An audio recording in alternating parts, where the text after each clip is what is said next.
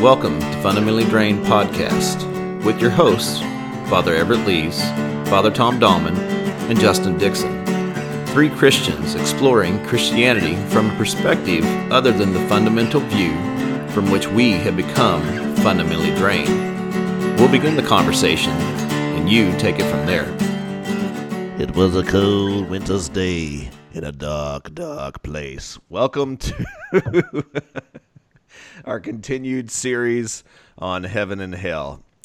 It is time we talk about hell and our views, our theology on hell as we see it today.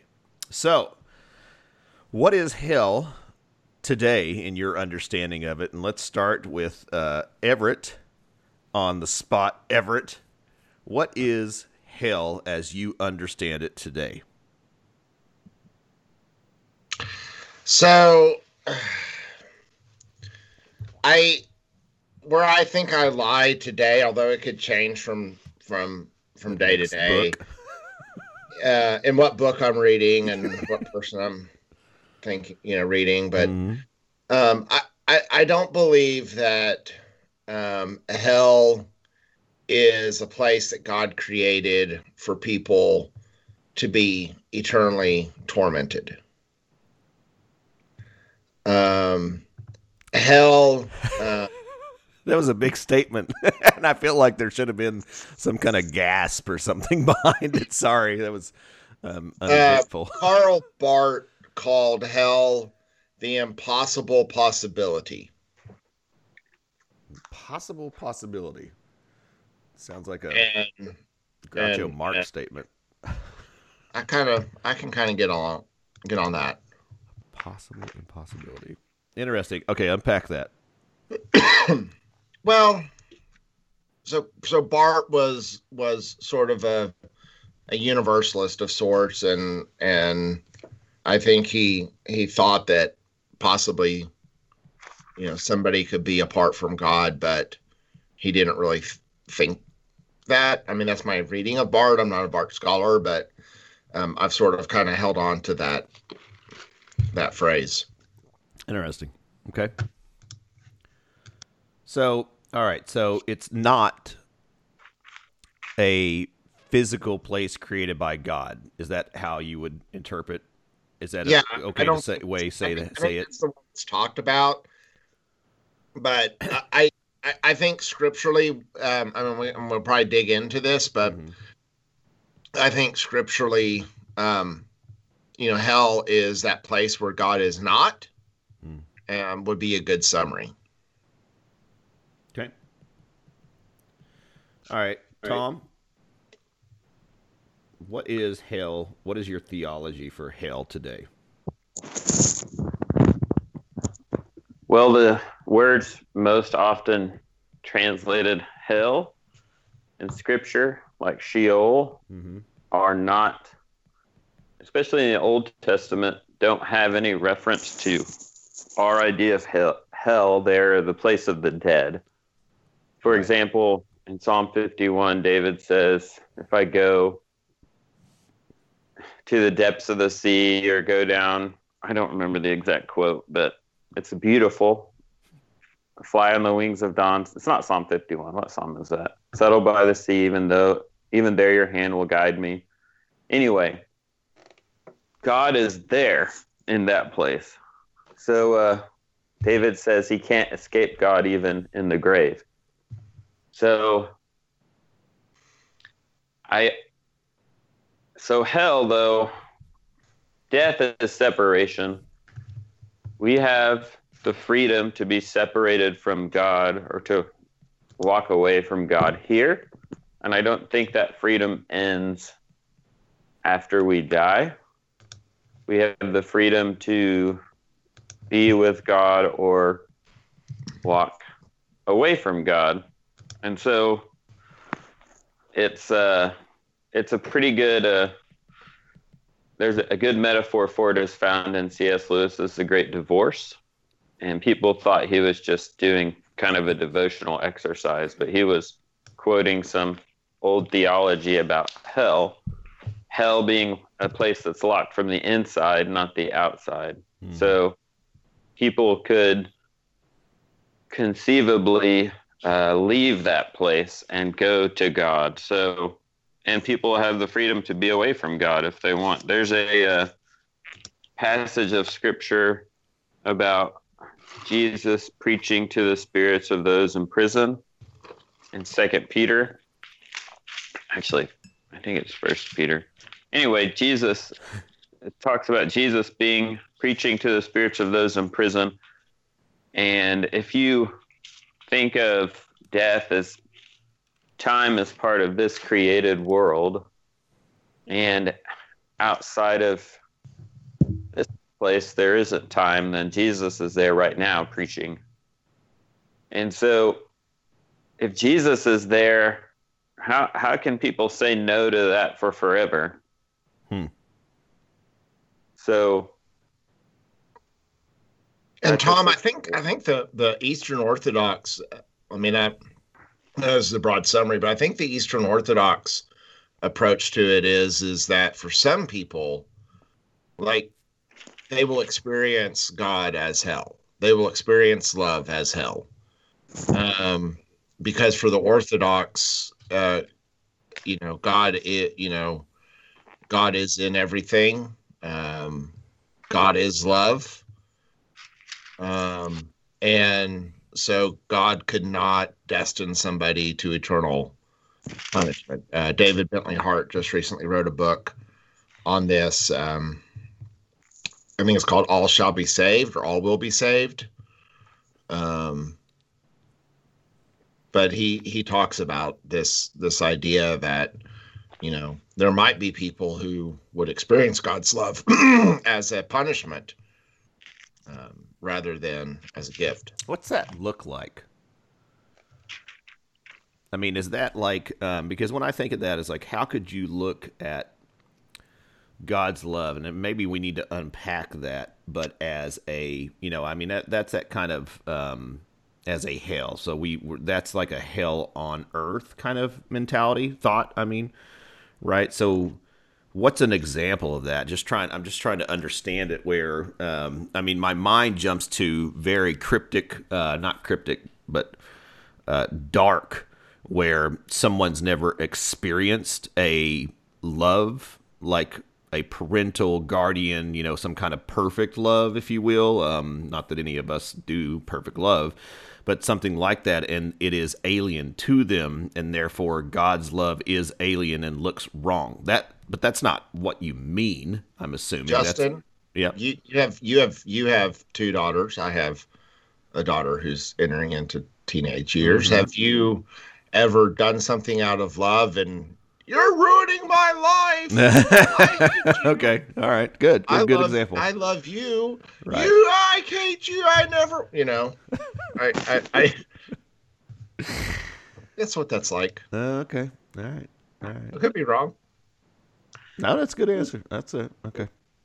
Tom, and I said something wrong when I said we have the freedom to be away from God here. That's not exactly true. Everett pointed that out. Every good thing in our life comes from God. There's many scriptures that say that. So a beautiful day, the sunshine, green grass, apple pie, chips and salsa, all these things are good. More of a chips queso guy, but go ahead. White queso, yeah. And cholesterol level, I guess. But, the love of a fine dog, whatever, all the good things of life. And everyone on earth gets to enjoy those things. And so all of us experience God's love in a way, even if we can't see it, even if we aren't attuned to it, even if we experience that love, as Everett said, as evil because we're twisted somehow or we're broken. But I think that you can be separated from that by your choice after death, is my understanding of what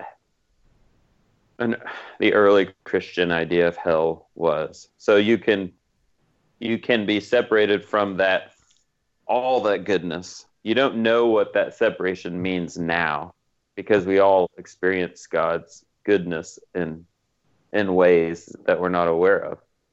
But you can experience it later.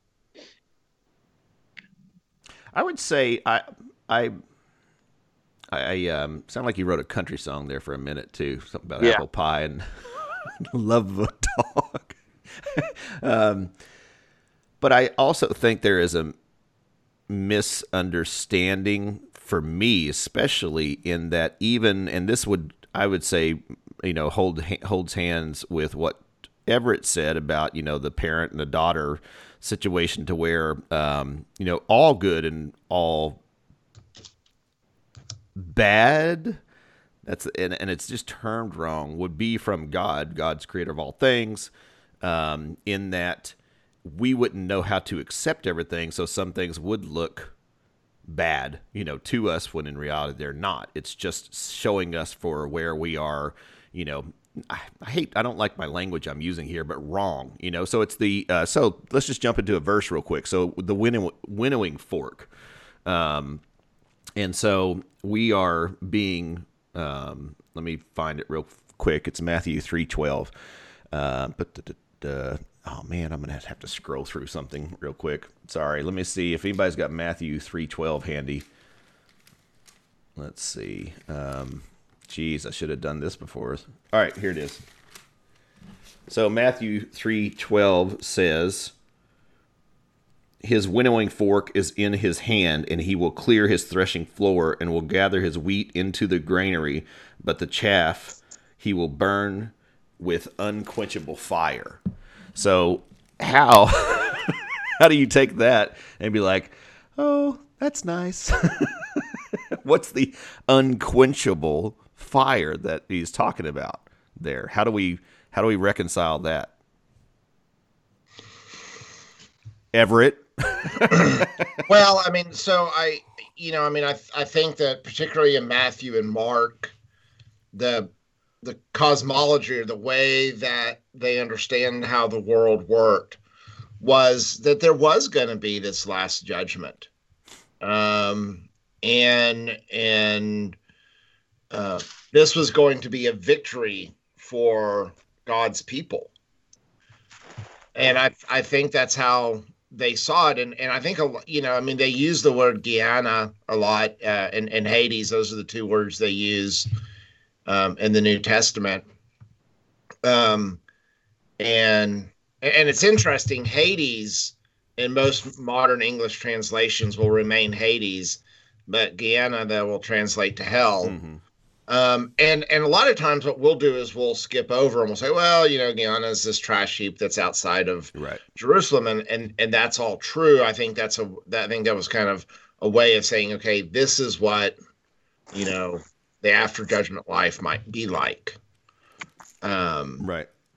But I don't think you can go away from the notion of judgment that we find, in the New Testament, and we like to kind of smooth those over and go, here's some historical critical, thing to try to explain why this doesn't mean what it actually says. Mm-hmm, mm-hmm. Rather than saying, you know what, God really does care about evil, and opposes evil, and God's going to make the world right. And even within ourselves. Right. And that's where I think that there is that experience, and I don't want to call it hell, because I think there are far things outside of what I deal with. I'm trying to step lightly here, but just in my place, with my privilege, where I'm at, that I can't even constitute as hell. And that's bold to say. Even like, I don't deal with hell, or something like that. But anyway, I hope that comes across in that way. But there are things that hurt that we deal with pride, back to those daughters you mentioned, and things that where we have to do something or put ourselves in a situation to where there is broken relationship that is extremely painful. And so whether it be that we are doing the right thing that God called us to do and having to, fess up, confess, whatever it may be, act in a way that we don't want to because it is going to be painful or something like that. Are those along these lines of that, or is that just humanity, right? Being part of being human? I don't know. I feel like the categorization of that kind of stuff is wrong for you in the use in this conversation. So here's what I will say is I think that in Scripture, hell and judgment are very real things. They're powers that have to be defeated. And are they happening right now? I think it's sort of like the last grasp. It's sort of like in World War II when the war was clearly coming to an end, and the Germans have one last offensive. And I think that's sort of what I think that the ultimate power has been defeated on the cross. And so this is like, for me, why the crucifixion and resurrection as a united event are so important for Christians to understand as not metaphors, but something that really happens. Interesting. And it's interesting. Rachel Held Evans has this great thing in her book on understanding Scripture. The name of the book is escaping me for the moment, but she points out that it's sort of white, progressive, upper middle class people who are the ones who hate the idea of judgment and things like that, because those who have been beaten up by society are like, there better be some sort of redemption on the other side, right? Ooh. And so resurrection can't be a metaphor, because they need to know that their relatives who were lynched and killed in very unjust ways, that's not going to stand. Good line. Wow. Huh. Okay. So that's getting into like a type of a liberation theology, I would assume, kind of, like you talked about lynching or in slavery and so on, to where there had better be a reckoning, to use that term. Very good point, because some things can't be left undone. Otherwise, sorry, I feel like I'm just repeating what you said now, but then otherwise it's, I don't want to say pointless, but it has no weight, right? Mm-hmm. Very interesting. Tom, anything to jump in on there? Well, his winnowing fork is in his hand. We're burning away the chaff. And I think you've already said it, but it's not just, I have chaff in me. There are parts of me that need to be burned away, And so there's that idea of the refiner's fire. We can experience something as hell, and it is judgment in a sense, because we, bad actions have bad consequences. But if we go through these things and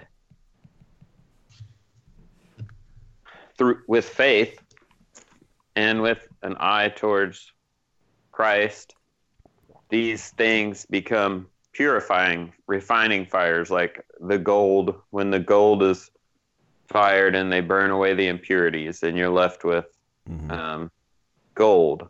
That's what's happening. So it's a stretch to arrive eternal doctrine about an eternal place of judgment from a passage like that. Right. But then but there are other passages. You got Matthew 25:41. Allow me. Then he will say to those at his left, "You that are accursed, depart from me into eternal fire, prepared for the devil and his angels." Here's the key word. Meaning, go ahead. So who is that fire prepared for? Devil and his angels, right? Okay. Oh, okay. But it says. But it goes on to say, because, for I was hungry and you gave me no food, I was thirsty and you gave me nothing to drink. He's not talking to the devils and angels there. Right. Right. So this is under a category called Judgment of the Nation. So there's that one. And then there's Revelation. While I buy time here, how many people call it Revelations? When it's Revelation. It's one revelation, not revelations, like an attire. That was my buy time thing because I do it too. And Revelation 2015 says, "And anyone whose name was not found written in the book of life was thrown into the lake of fire." And that's under a header called "The Dead Are Judged." How do we reconcile that one, Revelation theologist?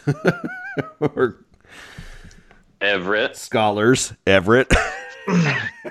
Well, so what I point to is in Fleming Rutledge's book, The Crucifixion. I mean, she talks about the reality of evil as a power of this world that has to be defeated. Is that in her crucifixion book? Evil is not something that is inherent to us. She talks about, for instance, the man who has the demoniac that the demon is driven into the pigs, into the sea, and so evil is something that is not inherent to us, but apart from us, but can sort of attach itself to us. One of the ways that I sort of think about this is in the Harry Potter books.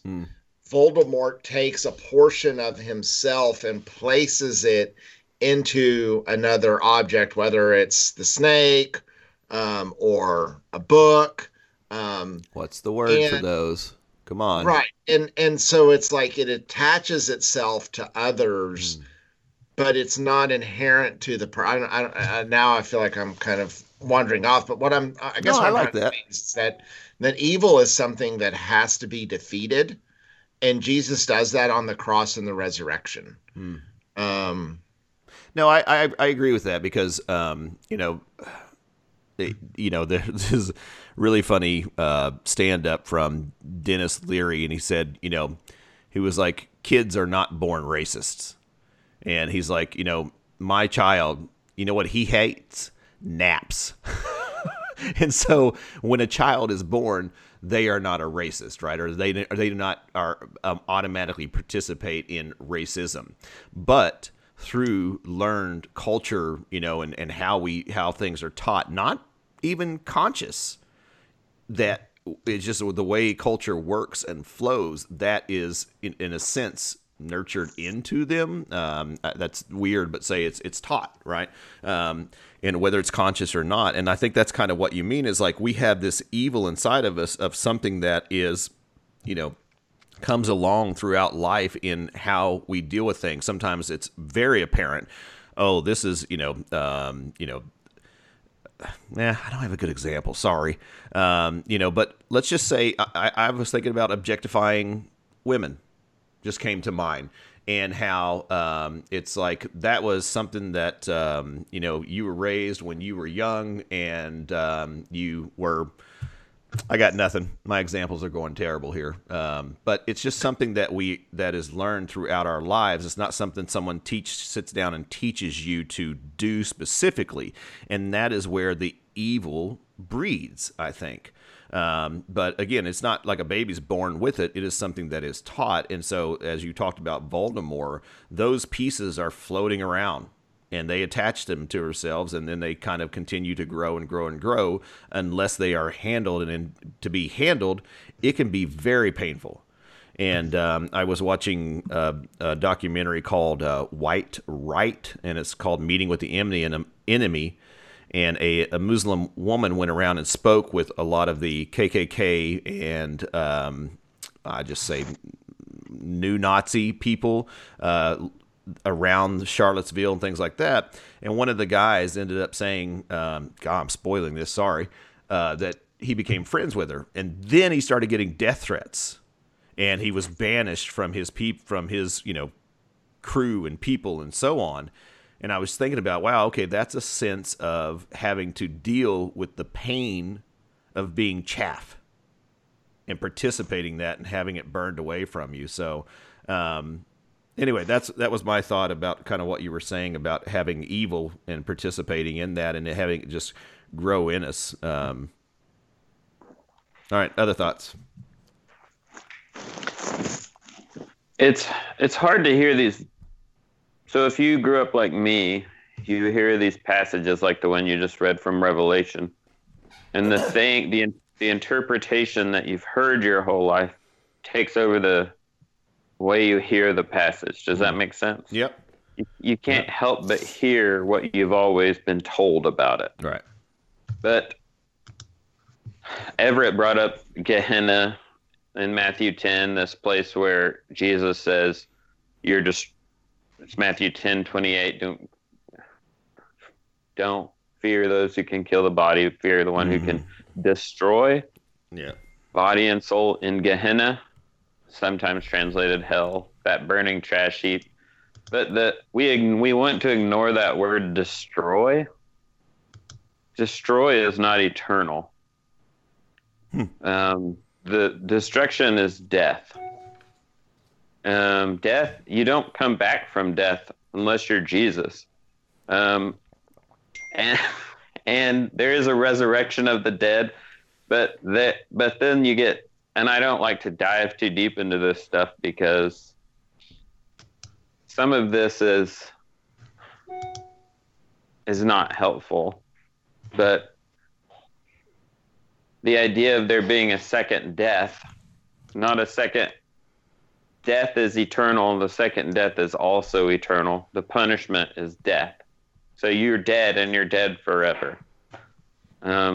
This idea of this, we get most of this idea of eternal punishment from Dante's Inferno, as we've said before, or the rich man and Lazarus, which is a parable. Right.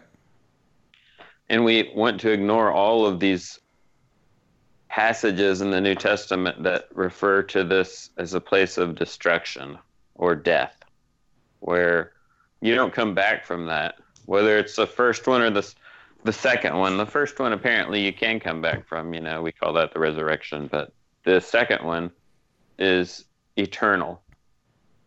And so there's many ways we could interpret that or look at it, but what we've said here, and my current understanding, is that would refer to the people who have no desire to walk towards God in this life or the next. So you're saying that people being resurrected after that could potentially even deny God after the resurrection? Well, no, and as we said, and that's why I said this isn't very helpful, because Revelation is highly symbolic. Right. And but in Revelation, there's two deaths. There's the death in our life, and then there's a second death after judgment. So the second death is death. It's destruction. It's not eternal torment, I'm being burned alive for all eternity. The writer is describing a destruction. This is a place prepared for the devil and his angels. And this is a place where a human who is there is destroyed, not eternally punished. And that's different than the doctrine of hell that you and I grew up with. Wow. I don't know about that. You've cracked something open I'm not familiar with now as we're closing. I'm not saying that we should derive And that's the problem. That's, we have this whole complicated doctrine about the rapture and the end times built out of a misreading of Revelation. First Thessalonians. And we don't want to, and I'm not trying to, I'm not advocating. I'm just trying to explain to you in the context of the book what those words mean. And that it means something different than what we've what we hear it saying. Right. And we only hear it that way because we've been told that it means a certain thing 10,000 times. Right. I get it. It's hard to change our minds about things. I mean, that's why we're so divided in this world.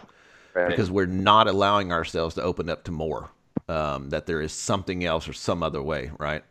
Some understanding or experience. That's the weird thing is I say weird. I struggle with this. Oh my gosh, more than anyone, but we just don't allow experience to be something to get to know others. Now I'm tangenting. Sorry, Everett.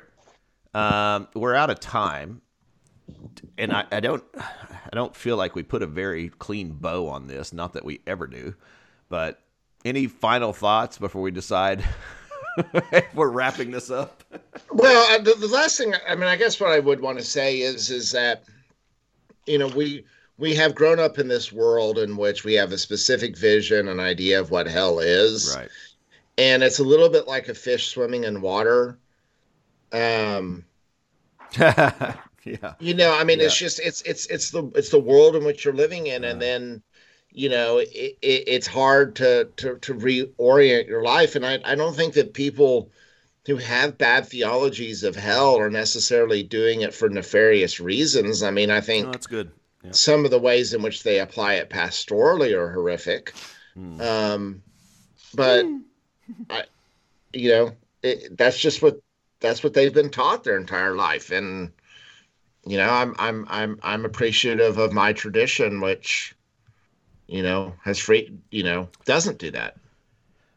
That's thank you for that. That's good, Everett. I'm in the same boat to where, and Tom's alluding to this, is I've heard it so many times. It's been a fear. There is some mental things within me that I'm just like, just scared of hell in that way.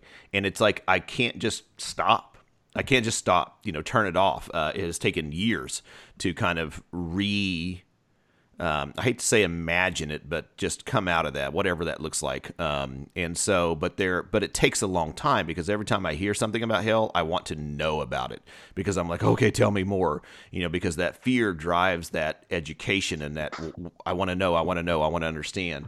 When in reality, it can be transformed. It can be something, but where I'm going with this is my buddy Tim Way, he was like, I just don't think about afterlife that often. And what a beautiful sentiment as a Christian is, like, let's stop concerning ourselves with that and concern ourselves with this. Not only, because I don't want to throw, whatever the baby out with the bathwater, but there is just so much more life here now that we can, and you guys can pick that apart, but that's my thought of it, because what I find is it was overtaking me, the thoughts of hell, heaven, and the afterlife. And that was it. That was the blinders, and nothing else was taking place. I, as a Christian in this world, was useless. Yeah. So, Tom, final thoughts? None. Boom. Thank you for listening. We may tease this back open for one more episode. We will see. I hope you've enjoyed this, and if nothing else, it has given you something to think and reflect on, and to show that these are not cut and dry situations and ideas. So it is something that if you are struggling and don't have heaven and hell wrapped in a bow, that's okay. As always, we appreciate you listening, and may the peace of the Lord be always with you. Thanks for joining us today. You can find us on Twitter and Facebook at FunDrainPod. We'd love to hear your comments on our episodes and also suggest future episode topics. Also, if you enjoy what we're doing, go on to iTunes and give us a review, please. Thanks a lot.